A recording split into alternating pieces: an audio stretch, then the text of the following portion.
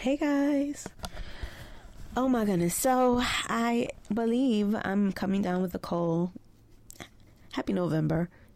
If it's November when you're listening to this, but it's November when I recorded this. So I am fully congested. I cannot wait to, be able to breathe through my nose. I'm having sinus issues, and this is the first time I've been this sick in a while. Usually, because I work in the hospitals, I take the flu shot. And so I haven't had a flu in years, but the last time I had one, I was like, is this a 1882 flu?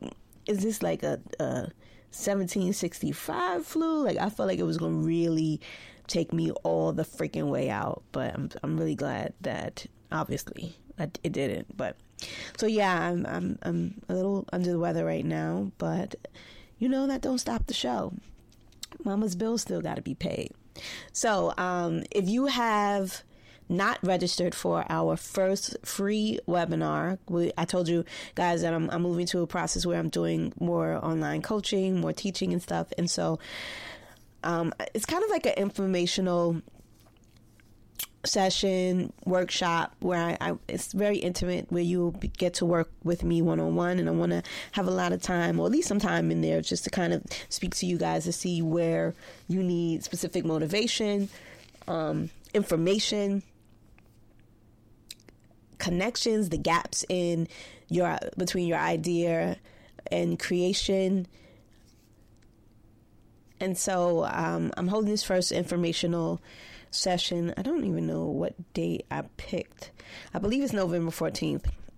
But if I was you, I wouldn't wait to get in, because I already have more than 50% of the registration done, and I'm only taking a certain amount of people because I want to be able to have time to speak to everybody and really speak to people. I'm going to probably try to do it via Zoom. You don't have to be on camera if you don't want to, but you could actually speak to me and communicate with me, because I really want to be able to provide, more resources to people of color who are looking to make 2020 and their vision for 2030 and beyond execute it perfectly. I feel like I'm in a great place in my business. I do a lot being I'll say I'm a small business owner, a solopreneur, pretty much. I do have help. This year I don't have interns, which is a gift and a curse. And so, hiring staff and speaking to support people so that I can get some of the support that I need to do. But looking over the goals that I have for the next 3 years of my business, I really feel like I'm going to be able to hit those metrics and do it all and keep my sanity. And so I want to be able to at least have a cohort of people that we're kind of working on the same things together and kind of problem solving together. And if you would like to get into that, I suggest you join our mailing list. And even if you join the mailing list, shoot me an email and say, hey, I want to, join the program. Because it's going to close really soon. I only have a certain amount of seats because it's not going to be very long, just because of restrictions and, the way the technology works right now. And so, yeah, there's that. If you have not joined, join. If you want to join, hit me up, DM me, shoot me a message. Shout out to the people that have already been doing that. Shout out to the people who've already signed up. Shout out to the people that are actually going to make it. If I were you, I would mark it on your calendar and go live, because there probably won't be a replay. I don't think I'm going to send out a replay for it.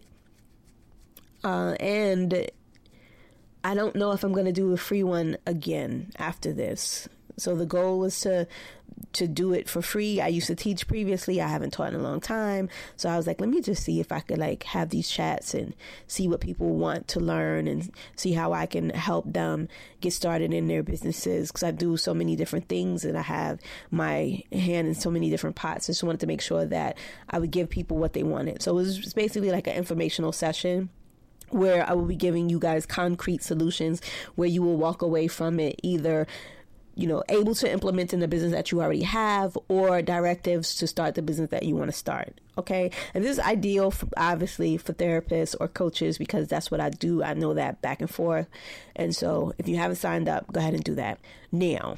So I don't think I put a what would you do last week, but I had one prepared. So I'm going to give you guys one for this week. So if you listen to this podcast, wherever you listen to this podcast, I read the comments. The horror.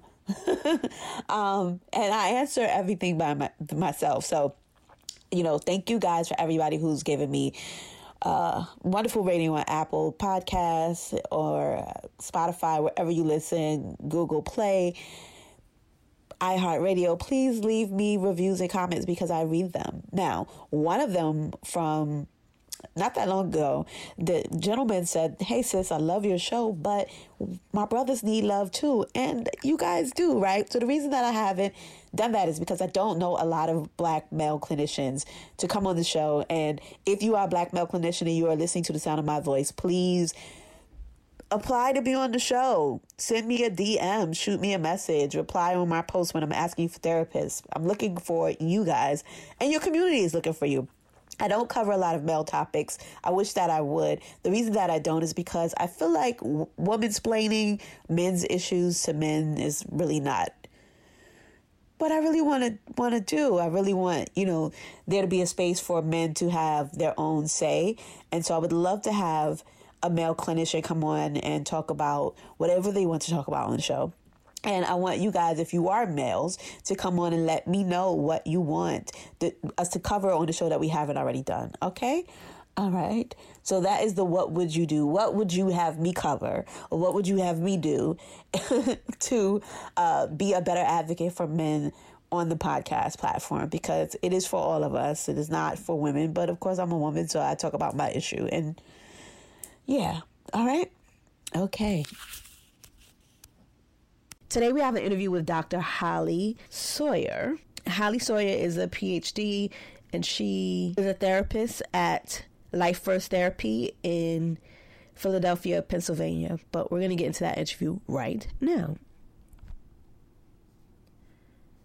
Introduce yourself to the people. Hello, I am Dr. Holly Sawyer, clinical licensed professional counselor and certified addictions counselor in the city of Philadelphia. Wow. Is that where you're from originally? No, I'm not. I'm originally from Chicago. I moved to Philly about almost 6 years ago. So, this is like a home away from home. What's so ironic about that is that those are two cities I would relocate to. Oh. Like, Philly is on my really, really short list, and I'm kind of looking at Philly out the side of my eye for a number of reasons. But I visited Chicago now only twice in my illustrious life. But the first time I went, I felt so at home.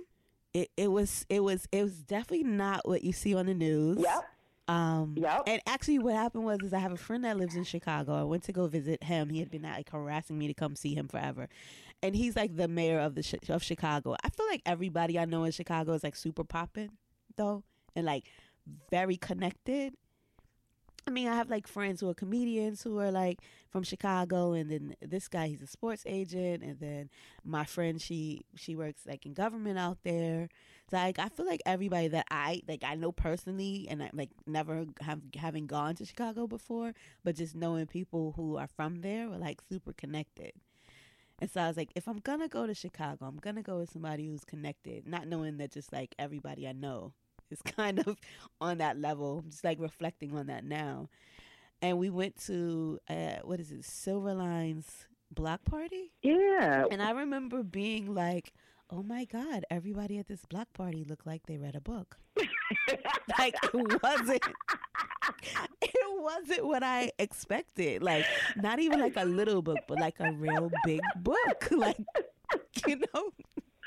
Well, like, that's my metric for like how educated Black people are.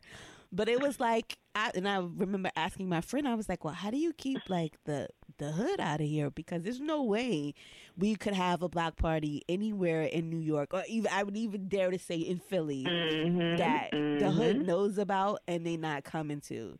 And he was like, they're not going to come over here. And I was like, what? He was like, nah, they're not coming over here. And like he lives by like Obama's house, and I saw like Farrakhan's house. I was like, this is popping. Like, I could do this. Well, you know, Chicago is the second city to New York. So I've never met a New Yorker ever. It is called Second City. Yeah. So I've never met a New Yorker and they go to Chicago and they don't fall in love with it. I promise you. I mean, I've gone to school with so many people from Brooklyn, from Harlem, from Queens, and I take them home or they've gone and they're like, oh my gosh, I felt like I didn't leave New York. I'm like, yeah, we are called Second City for a reason. I won't go that far. I won't go that far. Definitely had contrasts, but I think in terms of like a metropolitan city that like has, you know, a thriving Black culture, you know, it kind of felt like, what, maybe it's because the area was that Hyde Park? Is that what it's called? Yep.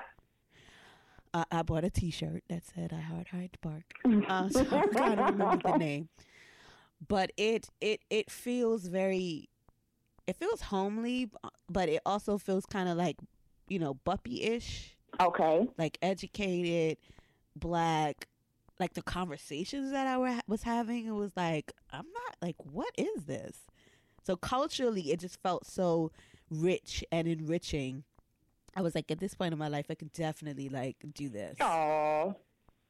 Yeah. It sucks that that's not the narrative that people have of like of Chicago. And then my last day there, I didn't have a great time, so I knew somebody who lived in Chicago and put a SOS out, like, SOS, I'm in Chicago, I'm having a bad time now. I want to go home. And my friend was like, you know, from Chicago, and I met her once, and she was like, send me your address, I'm coming to get you. And when I tell you, she came to got me, and we had a blast. Like, we had a blast. I met her one time in New York for like a business thing. And so she's like, are you in Chicago? She's like, I'm coming to get you right now. Just send me the address. And she did. So just kind of like that feeling of like love and like taking care of me. I love when I go to places I'm being taken care of. It felt super great. Yes. Anyway, shout out to Chicago. Good. That's not why we came to talk today. Okay, so you and I met on Instagram. Yes. Because you bought one of our Black Therapist Podcast T-shirts. Yes. Hey. And I wore it during a Black mental health documentary that should be released. I put a couple of snippets on my Instagram page, but I'm actually wearing your shirt while I'm being part of this mental health roundtable with like 3 other therapists. Oh my God, I saw that. Yep, that's your shirt. You know what? I saw it. I think I liked it, and I just went on with my day because you know. But I really couldn't see just the way it was shot. I couldn't see what you had on. Oh, but okay. Yeah, so that's how we met, and then you hit me up and you said I'm coming to New York for my book tour, and I was like, I'm gonna show up. And you did. And you were super surprised. I was. No, because you meet people on Instagram and, you know, people are like, oh, you know, they're going to come or they support you or whatever the case may be. But then for somebody to actually physically show up, show their support, be there, live in the living color, give you all the love, I was just like so taken back. I was in tears when I left. I really was. So the room felt good, though. No, it did. It really did. It really did. It felt good. It really did. So let's start there. What made you become a therapist? Oh, wow. A couple of things, but mainly I went through depression prior to having my children and definitely post. And I sought therapy pre-getting married and having children, and I had a white therapist, and we just didn't click. We clashed. And for the life of me, I'm like, why can't I find a Black therapist? Not that they didn't exist, but I just felt like they were not at my disposal when I lived in D.C. at the time. And I was like, this is crazy. So then once I got married and I had my son, I had some postpartum depression, and then he got diagnosed with autism at the age of 4, and I was trying to navigate that world. I went to therapy again. I had another white therapist, and I'm like, okay, this is killing me. So I could imagine what other moms who have children with special needs that are Black, if they're going to therapy, what does this look like? Are they even being helped or understood culturally? And I was like, I got to change the narrative with this. And that was upon many reasons, but that was my main reason. I wanted to represent as much as I could culturally the need to see a Black female therapist.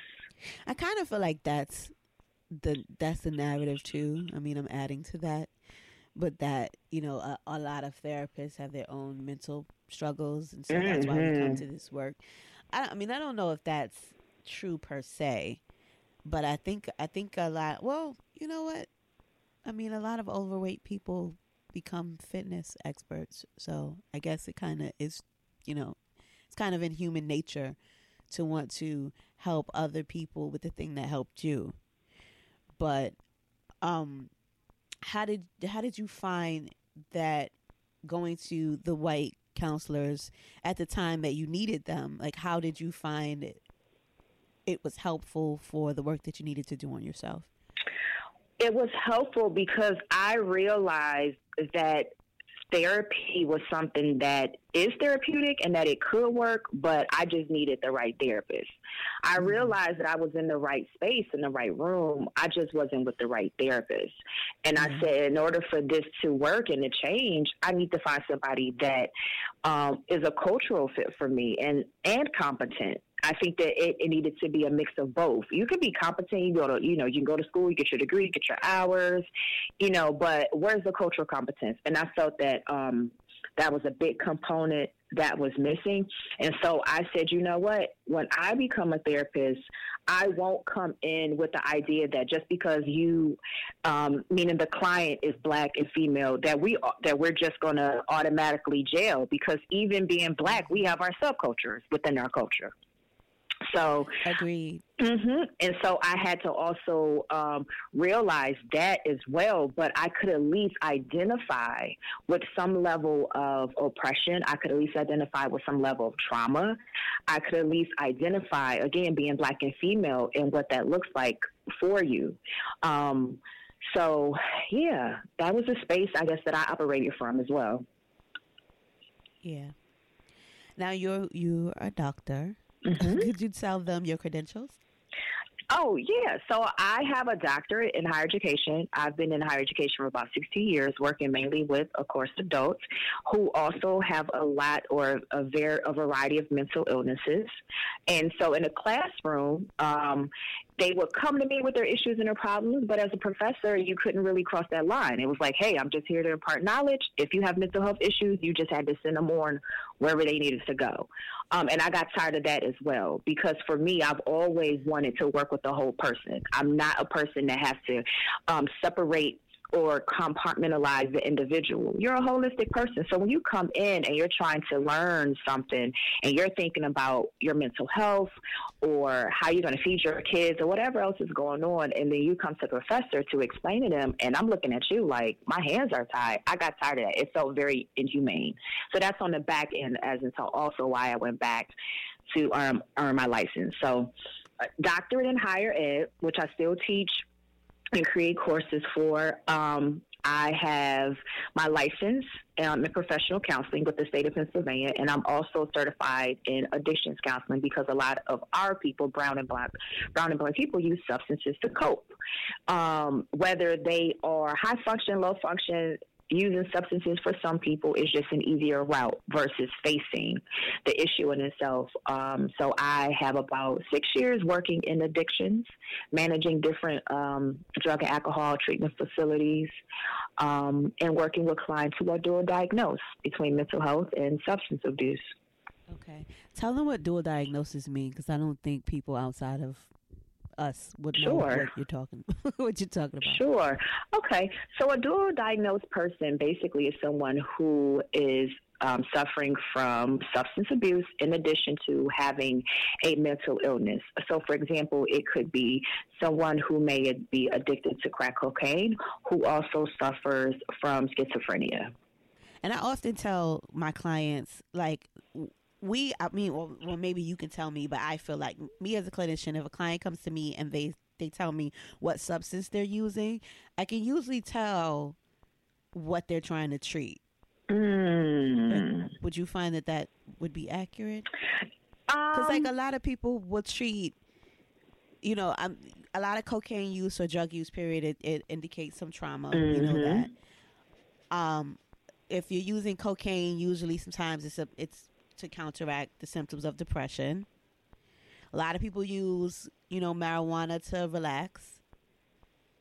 So, I mean, I usually ask people what substances they're using in order to kind of get a gauge on like what they're trying to treat. Because sometimes when we're trying to do symptomology, we don't know exactly like what the situation is or like what symptoms they have. People come in and they know that they have problems, but they don't properly know how to articulate it. So for me, I use the substances they're using as kind of like a guideline, or I look at what we do as like Law and Order. We're basically just trying to like solve the mystery of like what the underlying issues are.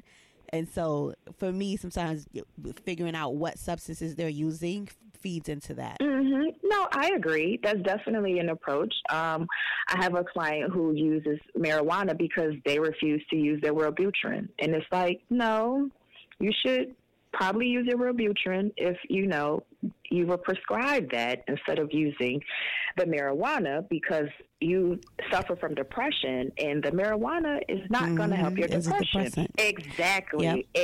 Exactly. And it's like, whoa, no, that's not the case. I'm like, well, do you find that you're out of your head after you smoke the marijuana?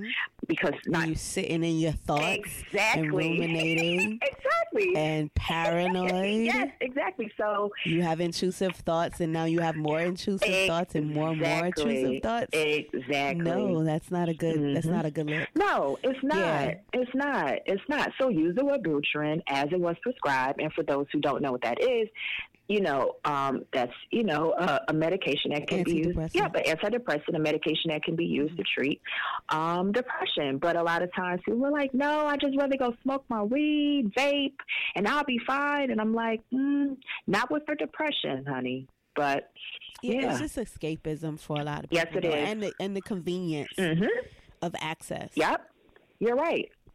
Yeah, you're so right. Yeah, so I work again with just professional women who I try to help them build interpersonal skills to cope with different instances versus going over, like I said, to smoking or marijuana or whatever their substance or drug of choice is as a coping skill versus really leaning upon themselves and building that resiliency. Yeah, and I know it can be hard, and you're right. It's just so easy to just go light up. It's easy. Yeah, I'm not mad at it. It's just not helpful. It reminds me of my aunt. My aunt had substance uses, and one day we were talking about, drinking, and I was like, I don't mind drinking. I absolutely don't like getting drunk. As I was like, it's literally like giving yourself a stomach ache. Like, why would I want to? A stomach bug. Why would I want to do that to myself? Like purposefully. Like I'm at an age now that I know what my limit is. But like to purposefully get like smashed, why would I ever want to do that? And my aunt was like, yeah, like you would be drinking to get rid of your problems, and now you woke up with your problems and a hangover. And I was like, exactly. She's like, it's not escapism. It's just putting it off. Yep. That's it. Nothing is, you're not escaping from anything. And I was like, that's a good, I guess that's a good way to look at it. But, she's had her bouts. So, she would have a different perspective on it than I. Can we talk about what it's like to be the mom of a special needs child? Sure. Because my nephew was diagnosed. I have two family members who were diagnosed with autism. And I also have a background in education. So when the oldest family member's child was diagnosed, I was the lone person. First of all, I'm like the outcast in my family, period. I'm not even if I was a black sheep, that'd be fine. But I'm like a purple sheep, hot pink sheep. So, so for me, I was like, is nobody else gonna talk about the fact that this baby doesn't speak? And so I kind of just waited one-on-one, and I had a conversation with his mom, and I was like, right. I really think you should take him to a pediatrician because he's not verbal. And I got the cussing out of my life. There's nothing wrong with him. He don't got nothing to say. He speaks to me sometimes. He just don't know you. He not talking to you. And I was like, okay, that's fine. But I'm just telling you out of love, like, I really think you need to take him to a pediatrician. Like, that wasn't me telling you anything wrong. My nephew was diagnosed. And with him, it's still a constant battle. My mother's raising my nephew. Okay. It's a constant battle to get my family to recognize that he needs special attention. Like, my mother is one of those old school mothers. It's like, you don't go get welfare. You don't go get public assistance. So I feel like the services that he's entitled to because of his diagnosis, he's not getting.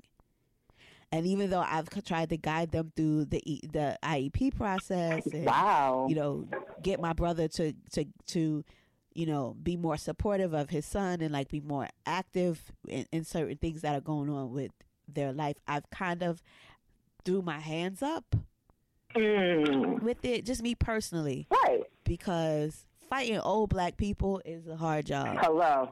That's a battle in itself, girl. So it's just kind of difficult to put yourself in that situation. And so, I mean, I know that a lot of parents who have newly diagnosed children, they end up going through denial, which is fine. I think we all kind of have that stage of grief. Because when your kid is sick in any respect, but they have something that is going to present a specific challenge to the dream and the narrative we as parents have when we have these children. Right.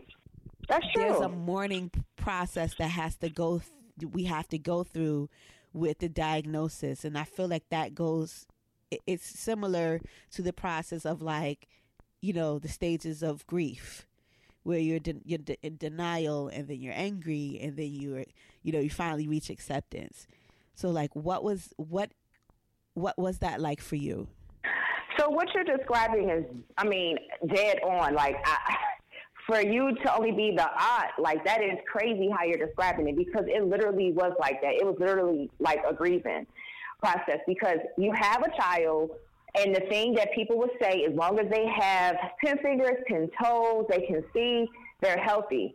But, okay, my son had all of that, but he was autistic.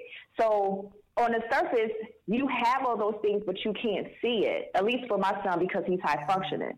But then I started to notice things, and I was like, wait a minute, something is not right with my child. And then you got people in your ear who are talking about it's the vaccinations and all these different theories as to why or how autism came to be.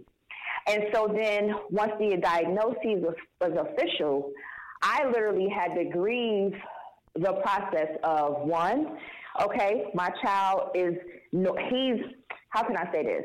He's not your typical normal, or the normal that doesn't come with autism. He's normal, but it's just normal on an autistic level. And that takes years to accept, because you have to let go of, like you said, that narrative of having this quote-unquote normal child, and then adjusting your whole life, because it comes with you relearning to adjust to what now this person needs in order for them to thrive as a child with autism. And that process was very depressing. It was sometimes isolating, because some people just don't get it and just don't understand. Some people want to, describe or treat your child as if they have ADHD, when it's like, no, my son is autistic. I had to do a lot of fighting for specialists in his school because at the time, my son is now 12, about to be 13. So about 8, 9 years ago, there were not a lot of ABA, which is Applied Behavioral Analysis type therapists or counselors that will work with my son. I had to fight the state, the school, because he went to a charter school, in order for them to get this ABA person to work with him one-on-one. I could not hold down a job because my son had behavioral issues. It was rough. And that whole thing is about accepting where you are. You could be very angry, which is one of the stages of grief, before you even begin to accept it. You're like effing angry because now your whole life has just totally changed versus if he was a quote-unquote normal 4-year-old that can just go to school, you know, assimilate and be in a homogeneous classroom and just be quote-unquote normal. No, your whole life now has to adjust and change. So I think when you start to work through that process, accept it, and really kind of roll up your sleeves and get in it to say, okay, what does my child need to thrive on the spectrum, then things, I won't say that they let up, but they do become a little bit easier as you start to really become your child's advocate. Because I knew what resources he needed, but it was up to me at the end of the day to go and get those things and make it happen. And for my own sanity, I had to go to therapy because it was just rough. That transition was rough. Hell yeah. And that's the part that I think is missing with, I'll say with both of my family members. With my cousin, I feel like her sister and her daughter has stepped up as much as they can to help lighten the load for him. And he used to be nonverbal, but now he does speak. He don't speak when he don't feel like it, but he has something. When he has something to say, he talks. And it's not a matter of, I think a lot of people think that they're just like mutes. Like not everybody speaks, but like if he doesn't have anything to talk about, he ain't talking to you. But when he has something to say, like it's profound. Mm-hmm. And so she has some assistance. My mother rarely has any. And my mother has been raising children since she's been 15 years old. My mother was a teenage mom with my sister was born. And so to be raising children all these years, she's kind of tired, number one. She has old school parenting thinking, number two, which is not what, you have to be a proactive parent if you have a child with special needs. And so yes, you not do. To say that she's not a good caregiver, I just don't feel like the extra support she needs, she has the extra support that my nephew needs, or they both need.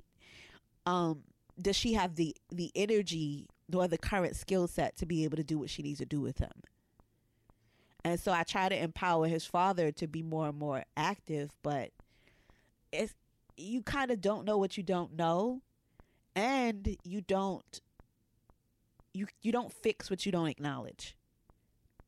And so for me, it's a very painful situation to watch him struggle. He's completely verbal. He's more I'm gonna say Asperger's than anything. Okay.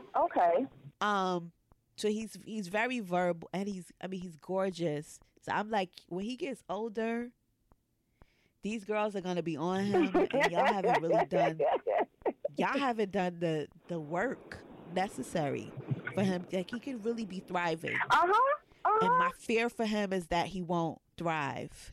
I'm getting emotional. But my fear for him is that he won't thrive just because people won't get out of their own way to get him the assistance that they need to get him the assistance that he needs. And you're correct. And they are so unique. And it does seem like a lot going through, but I love having I love that my son is on a spectrum because it makes me step up in a whole nother way, and in a different type of capacity than just like, and there's nothing against parents who don't have a child on the spectrum, but it just challenges me as a parent in a whole nother direction, that I'm thankful for, because it has taught and brought a lot out of me as well. And I love his normal because, again, I'm meeting him in his space and where he is. So it's a beautiful thing, and I hope that your nephew can get the things that he needs. Yeah, because you got to be a warrior. I used to teach inclusion class, and there were parents that I used to be like, yo, come up to the school, kid. Like, I work for the school. I can't tell you that your kid isn't being pulled out for services, but maybe you want to ask if your kid is being pulled out for services.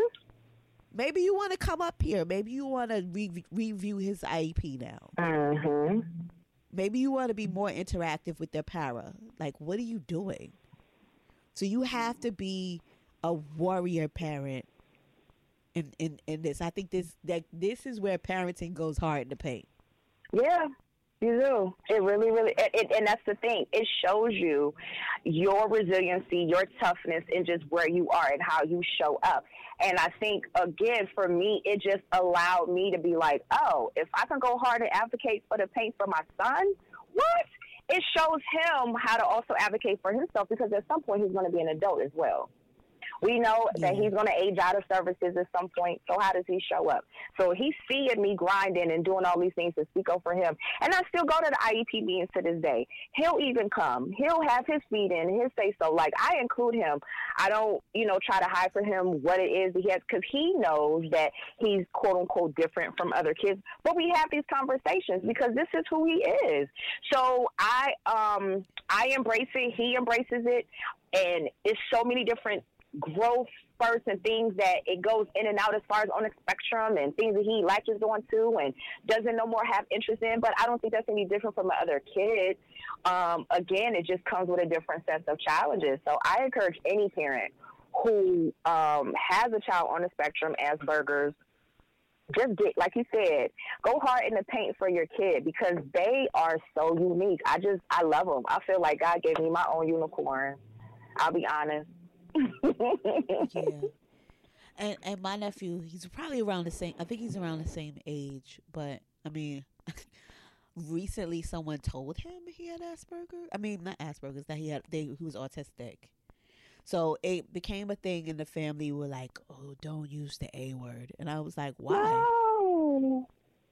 So he was at my son's graduation. So he and I was driving in the car. And so I asked him, I said, can I ask you a question? And he said, what? I said, did somebody say that you were autistic? And he was like, yes. And I said, how did that make you feel? And he said, I didn't like it. I said, why? He said, because I didn't like it. I said, do you know what that means? He said, no. I said, you don't know what it means? He said, no. I said, what did you think they were calling you? And he said, I think they were saying that I was dumb. And I said, well, they were telling you that you were special and that you're different. Yes, yes. And I said, we're all different. I said, so I don't ever want you to feel bad because somebody called you something. I said, people call me things all the time. Okay, and they not so nice with those B words, okay?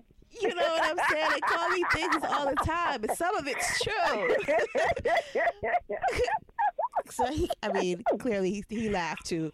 But I was like, don't ever feel bad because somebody calls you something. I was like, everybody has their thing that makes them different. I was like, you're just different. I was like, all autism makes you is different. And he said, okay. I mean, I don't want us to be pussyfooting around it, and I don't want him to feel like we can't say the word. Yeah, like, it's not shameful. Like, no, it's a condition. Like, knock it off. So I just kind of had to separate him from my mother and have that discussion with him. So I told her, I was like, yeah, me and him talked about it. Good. And he's okay. Good. And then when we were on our way back, he was telling me something he was doing online. Like, he has a whole online life. I was like, what? Yes, they are good with computers, technology, science, math, artistic. No, my nephew, my cousin's son is amazing with computers. Yes. But my nephew was just he was explaining something. He has a YouTube channel, and it was like James Bond something. I was like, what? Wow. What is this? Did you do? So I had to tell his father, because I'm like, yo, Yes. you got a teenage son now, son. You got to like check on him. Yes. Check in on him. Like, Yes. and he was like, I heard him say that. Like, I heard mommy told me, but I didn't believe it. I was like, he told me all of like the intricacies of what he was doing. Mm-hmm. I was like, if anybody thinks this boy is dumb, y'all sleeping on him. Yeah, and that's the point. Like my son, he makes beats. He has his own SoundCloud account. I buy him all types of instruments and beat machines, and he makes music. That is his twist right now. And so I just invest in that because I don't know where it's going to go. Now, a year from now, he may say it's something else, but it don't matter. I'm investing in it, just trying to feed that seed. So, yes, you are correct. They better get with it. He could be making $1 million. Yeah. And what I love about that situation, too, is, you know, they're going to have their own lives. So when I see like Kyle Hughley on the Hughley Show, or hold on one second, my alarm is going off.